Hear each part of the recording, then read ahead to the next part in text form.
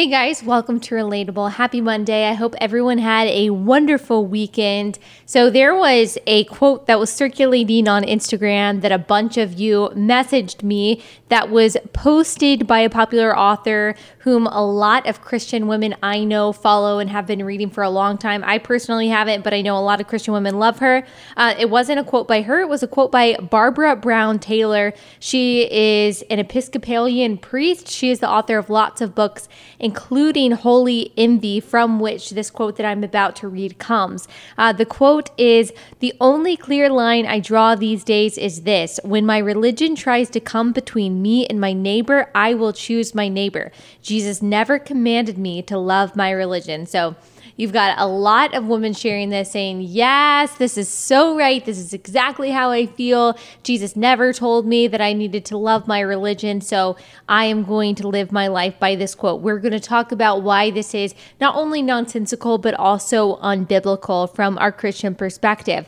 Barbara Brown Taylor, like I said, she's an Episcopalian priest. She's written several other books. She is known, if you can't tell from this quote, for kind of stretching the bounds of theological Christianity until it almost looks like a universalist worldview in which everyone worships the same God, but different gods at the same time. Everyone ends up in the same place, so it's fine. You can believe whatever you want to believe as long as how you are acting falls under her definition or some kind of subjective and simultaneously objective definition of loving. I don't want to do a deep dive into Barbara Brown Taylor and her book because I just don't think it's worth it. I just want to dive into how this quote reflects something that is going on, not just in our culture, but particularly in the church. I don't really want to decontextualize it, but I do think that by itself, it kind of symbolizes a trend that's been going on,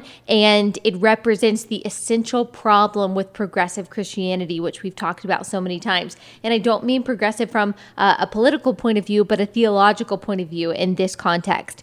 The essential problem with progressive Christianity is that it is far more concerned with acquiescence to other people than obedience to God. So the essential problem with progressive Christianity is that it is far more concerned with acquiescence to other people than obedience to God, and that is represented in this quote.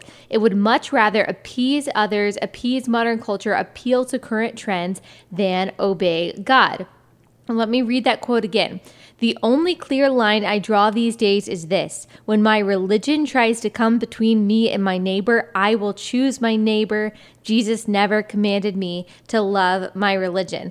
Let's take a second to think about this, because if we're not careful, if we're not analytical, we may just take something like this to be good because it sounds good. That is the responsibility of thinking Christians today, to look at quotes that sound like they might be truth, sound like they might be biblical, and weigh them against our perfect standard, which is the Word of God. Matthew 10:16, Jesus tells us that we are to be innocent as doves and wise as serpents. So we need to be using our minds to discern. Romans 12:2 says, "Do not be conformed to this world, but be transformed by the renewal of your mind, that by testing you may discern what is the will of God, what is good and acceptable and perfect."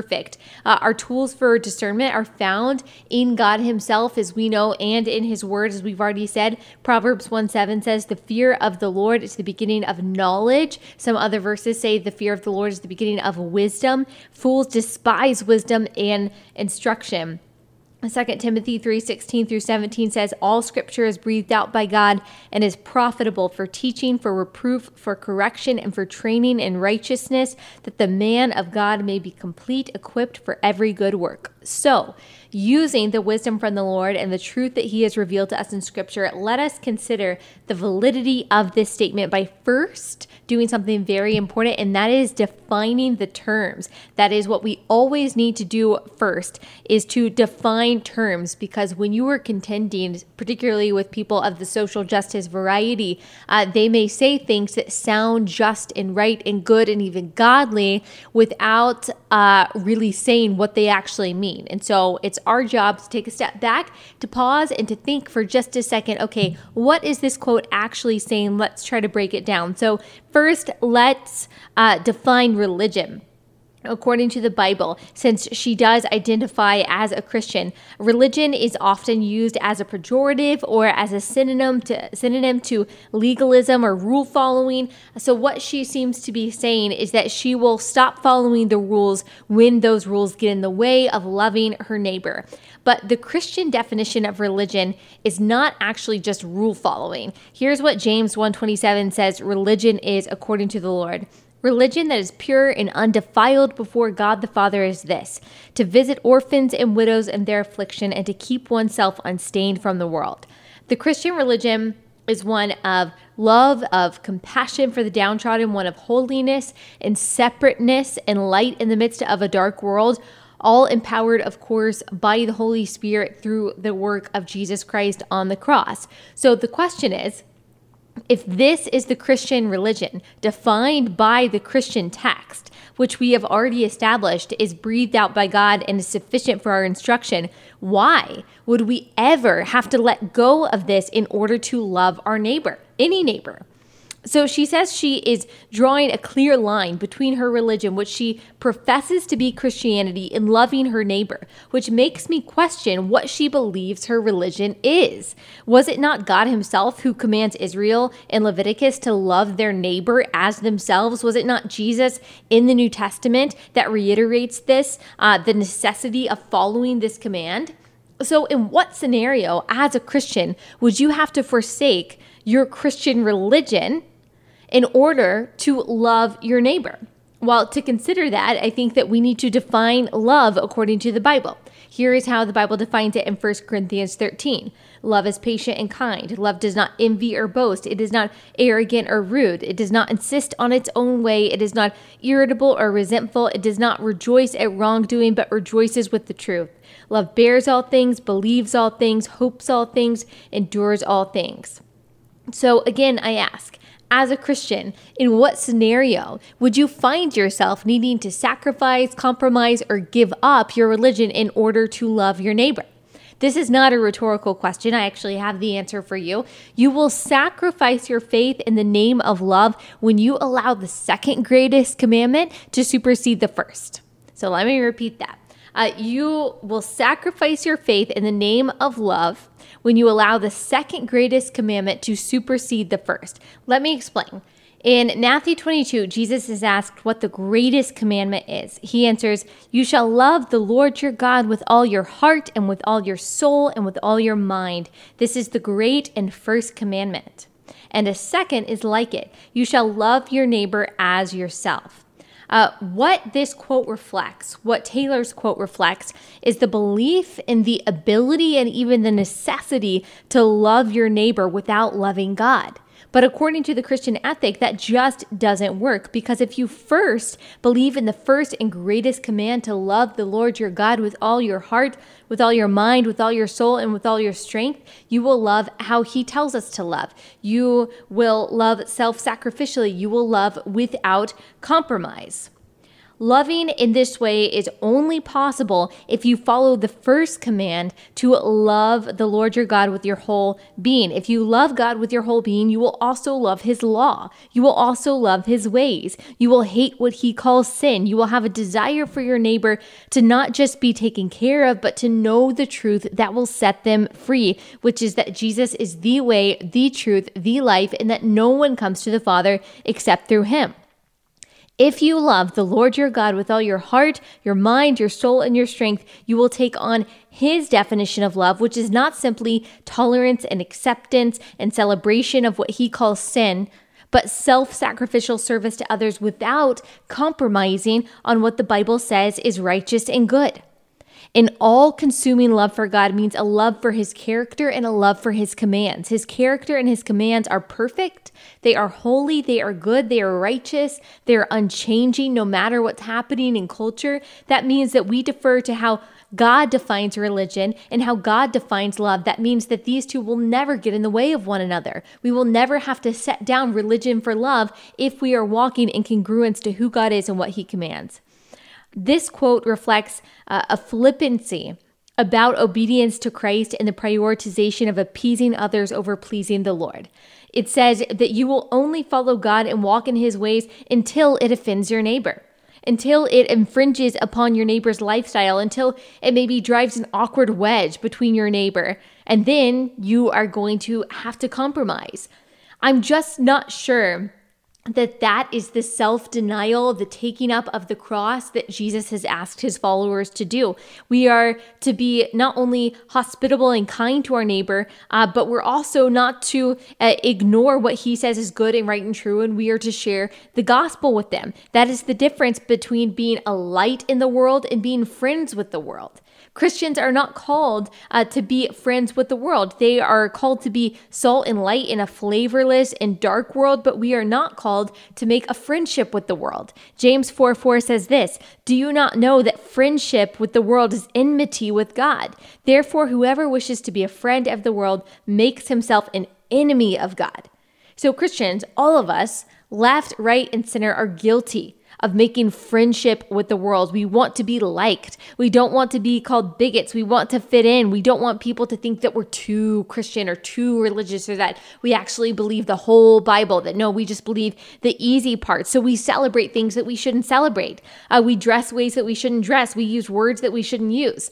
We watch shows that we shouldn't watch. We tolerate sin in ourselves and we celebrate it in others. And we convince ourselves that we're just being kind, and that maybe being that version of tolerance will lead people to Jesus. And I think that we all know that we're kidding ourselves. The Bible is very clear that seeking camaraderie with the world is putting ourselves in opposition to the God of the universe. I don't want to be in opposition to the God of the universe. In fact, that's exactly why I claim Jesus as my Savior, to be reconciled to God, to escape the wrath of God that I fully deserve because of my sin. Wouldn't we rather be not liked by the people in this world than condemned by an eternal God? That should be a really easy question for all of us. Unfortunately, it's not. The answer to that question for so many who identify as Christians, and probably has been true for every Christian maybe at some point in their walk with Christ, is no. The answer to that is no. They would rather be liked by the world than be in obedience to God. Whether or not many professed Christians would say it out loud, some would truly rather be accepted by non-Christians than be in alignment with God's word. Some would rather be seen as inclusive to the secular world than a good and faithful servant to the Lord. And this quote that I have seen hundreds and hundreds of people share, if not thousands of people share, is indicative of this reality that we're living in right now.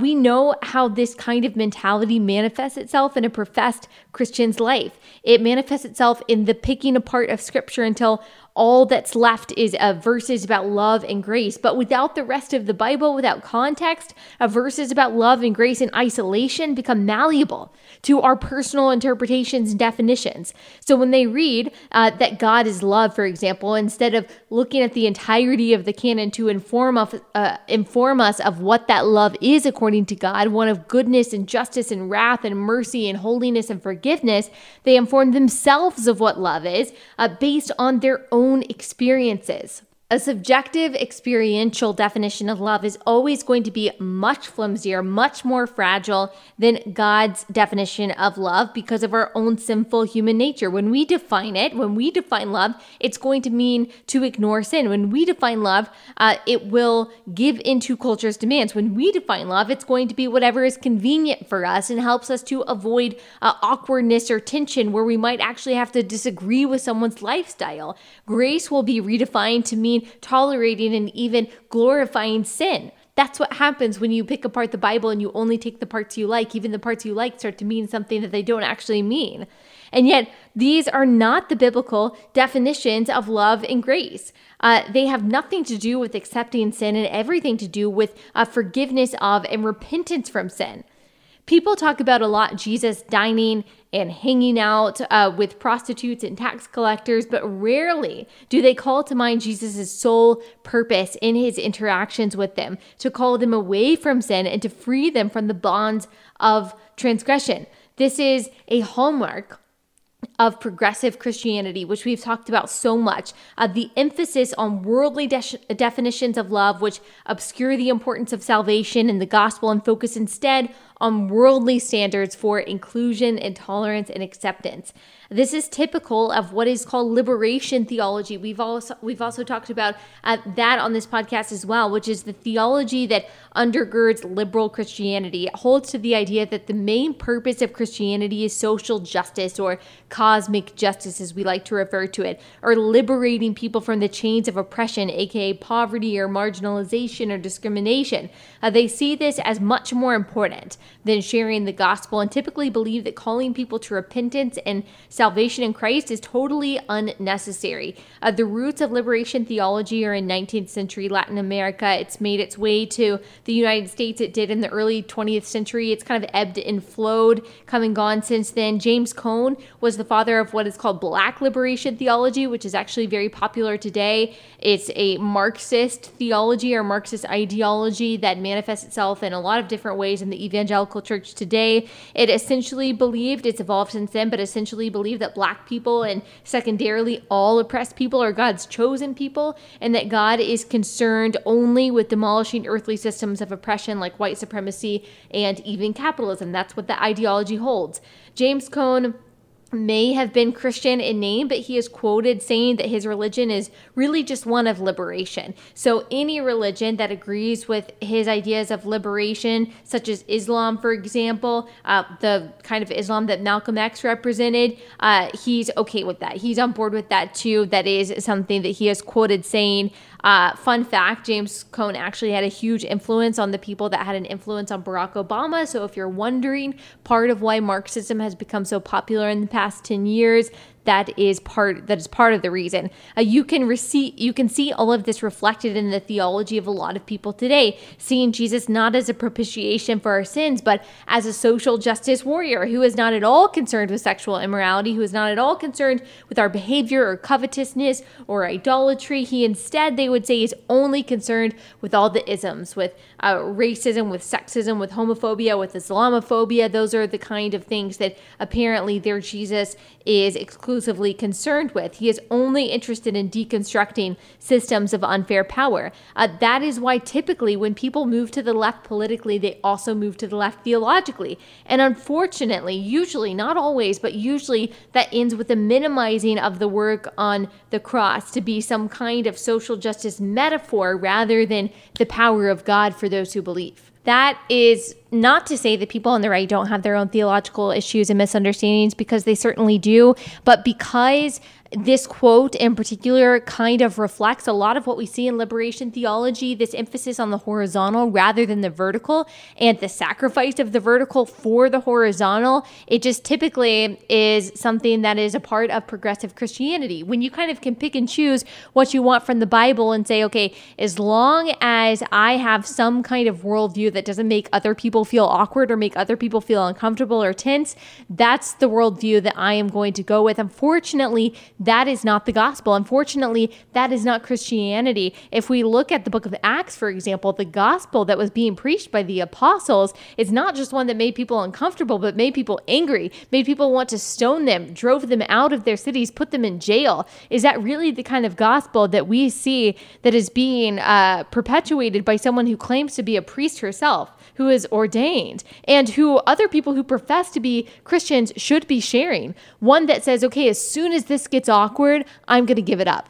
As soon as this offends someone, I'm not going to talk about this anymore. I don't think so. We already know that the power of Christ is offensive to both the Jew and the Greek. It's a stumbling block. It's a point of confusion. It's a point of disagreement. And so if we are not comfortable with sometimes being put in situations to where we have to stand up for something that we know is going to offend someone else, that we have to speak truth into someone's life or lifestyle, speaking the truth in love and gently, of course, with the desire that they know Christ, not in a way to just condemn and judge, to pretend like we are perfect.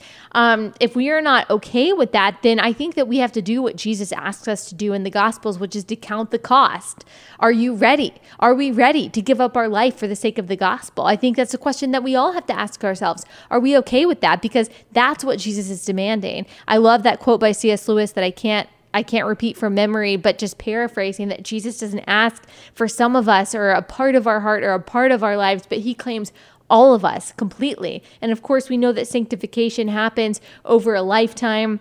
We know that it's not overnight, that immediately we have the perfect theology. I was thinking of the other day of some stupid stuff that I used to believe theologically when I was in high school, and you grow and you become holier through the power of the Holy Spirit, and we become better at this stuff, discerning what is true from what is not true, loving our neighbor in a way that doesn't compromise. All of that can come over time, so I don't want it to seem like I have it all figured out, because I certainly don't. But that should be our goal, and it starts with being able to take things that sound good and are popular and are being shared by people we respect and lining them up to God's word. Because when you do that, it helps you. I mean, that's what I think it's Proverbs 3:5-6 says, to lean not on your own understanding, but in all your ways acknowledge him, and he will make your path straight. That's our best bet that we have when we are going up against the culture that constantly feeds us things that sound holy and righteous, but are unequivocally not. It's also why we lean on a passage like Ephesians 6 that reminds us that we're not against flesh and blood, but we're actually against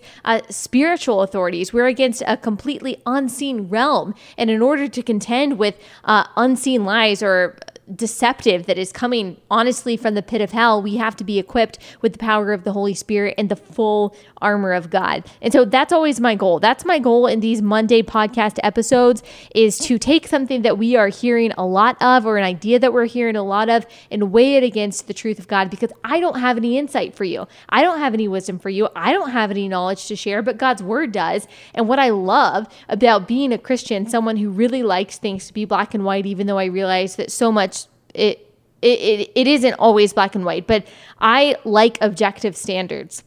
And I love that I have a standard for what I believe, that I don't have to just make up some reasoning about how I feel, or I don't have to have ever shifting qualifications for my morality, but I can always go back to God's word, and I can correct the things I think, the things I say, the things I do, the things I read against God's perfect standard. And that is what we are called to do. And I am so thankful. I'm so grateful for how gracious God has been in providing us with his word, that we don't have to wonder, that we don't have to wade in confusion. And of course, not everything is explicitly or verbatim in the Bible, but it is our guide. It is a lamp unto our feet, a light into our path, and we have to use it when we are up against culture, even Christian culture today, unfortunately. Okay, that's really all I have on that. I do just want to give you, some of you have been asking about my baby girl and how she's doing and how it is being a mom. I am almost 12 weeks in. We are almost 12 weeks in, and it's awesome. I love it. People keep asking me if we're getting sleep. Some nights, yes. Some nights we are getting sleep. She's doing pretty well.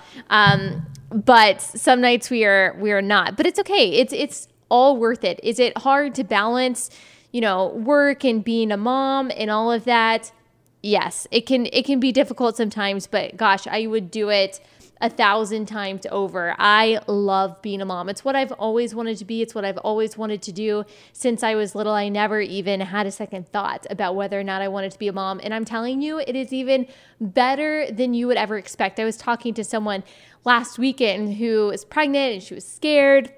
She's having a baby girl, and she was scared about having her and what it's like being a working mom and balancing it all. And do you know what you're doing? Well, no, but you figure it out, and you do learn the balance. And I just want to tell every pregnant person, I wish I could just make this my mission in life, to tell every pregnant person, oh my gosh, I'm so excited for you.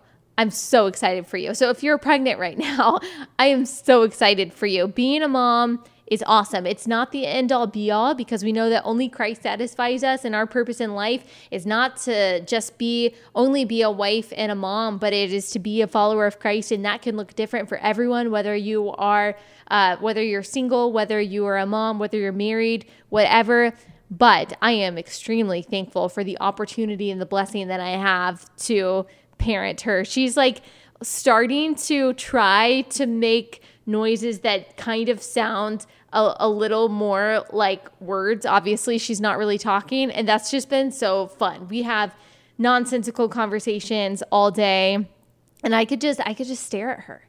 Do y'all know what I'm talking about? Those of you who are parents, I could just stare at her all day long and be totally content. Unfortunately, there are other responsibilities that I have, but she's awesome. It's my husband and I are just smitten. We're like completely over the moon about it. And I don't want to like be rushing the stages or anything, because I actually do like the newborn stage. People keep saying, oh, the newborn stage is not that great. I actually like it. But something I am excited about is being able to teach her, being able to read to her and her actually understand and comprehend. I do read to her, but it's like those little crinkly books that say like, 2 spotted cows, moo, moo. I mean, I think I've read that book to her like a million times. I'm excited for her to actually be able to understand things of substance, to teach her how to read. Something that my mom and my grandmother who lived with us did from an early age was teach me how to read when I was really young.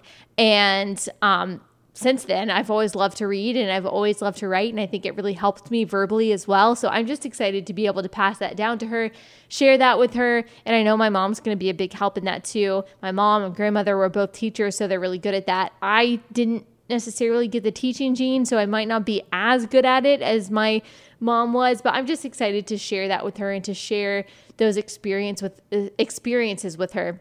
The thing that she's obsessed with right now that it has nothing to do with my teaching whatsoever is the fan. I had no idea that babies were obsessed with fans. She will just stare at the fan all day. If I turn the light on and I turn the fan on a little bit, it's like a pacifier. Like she will sit there for, I would say sometimes, it kind of depends. It depends on if she's in her bouncer or not. She'll sit there for 30 to 45 minutes just staring at the fan. I have no idea what it is about it, but I heard that this is a thing that babies do.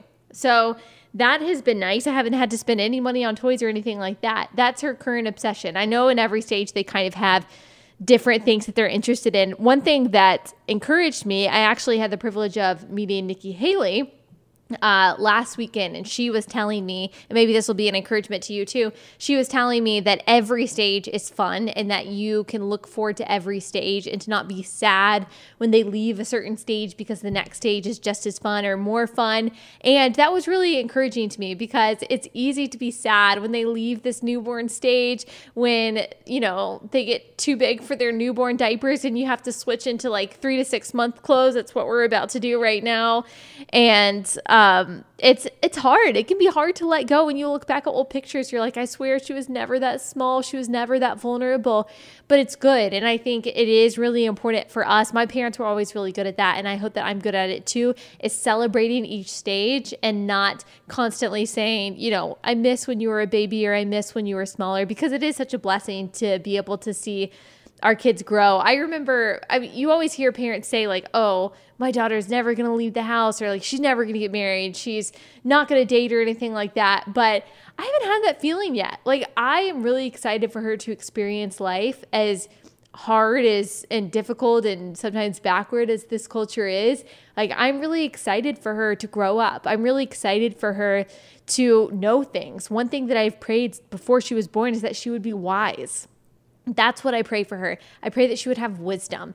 And gosh, that is missing in this world. I pray that she would be wise. I pray that she would have discernment. I pray that she would know good from evil. And of course, we know the source of all of those things, as we've already said on this podcast episode, is the fear of the Lord. And so that goes hand in hand. I pray that she would fear the Lord all the days of her life, that she would love the Lord her God with all of her heart, mind, soul, and strength, and that she would be wise from a very young age, that she would be able to discern what is right and what is wrong. So many of us, you know, struggle with that throughout our lives. And if we look at the world today, there's so much foolishness and so much backwardness. And I just hope that she's able to tell the difference.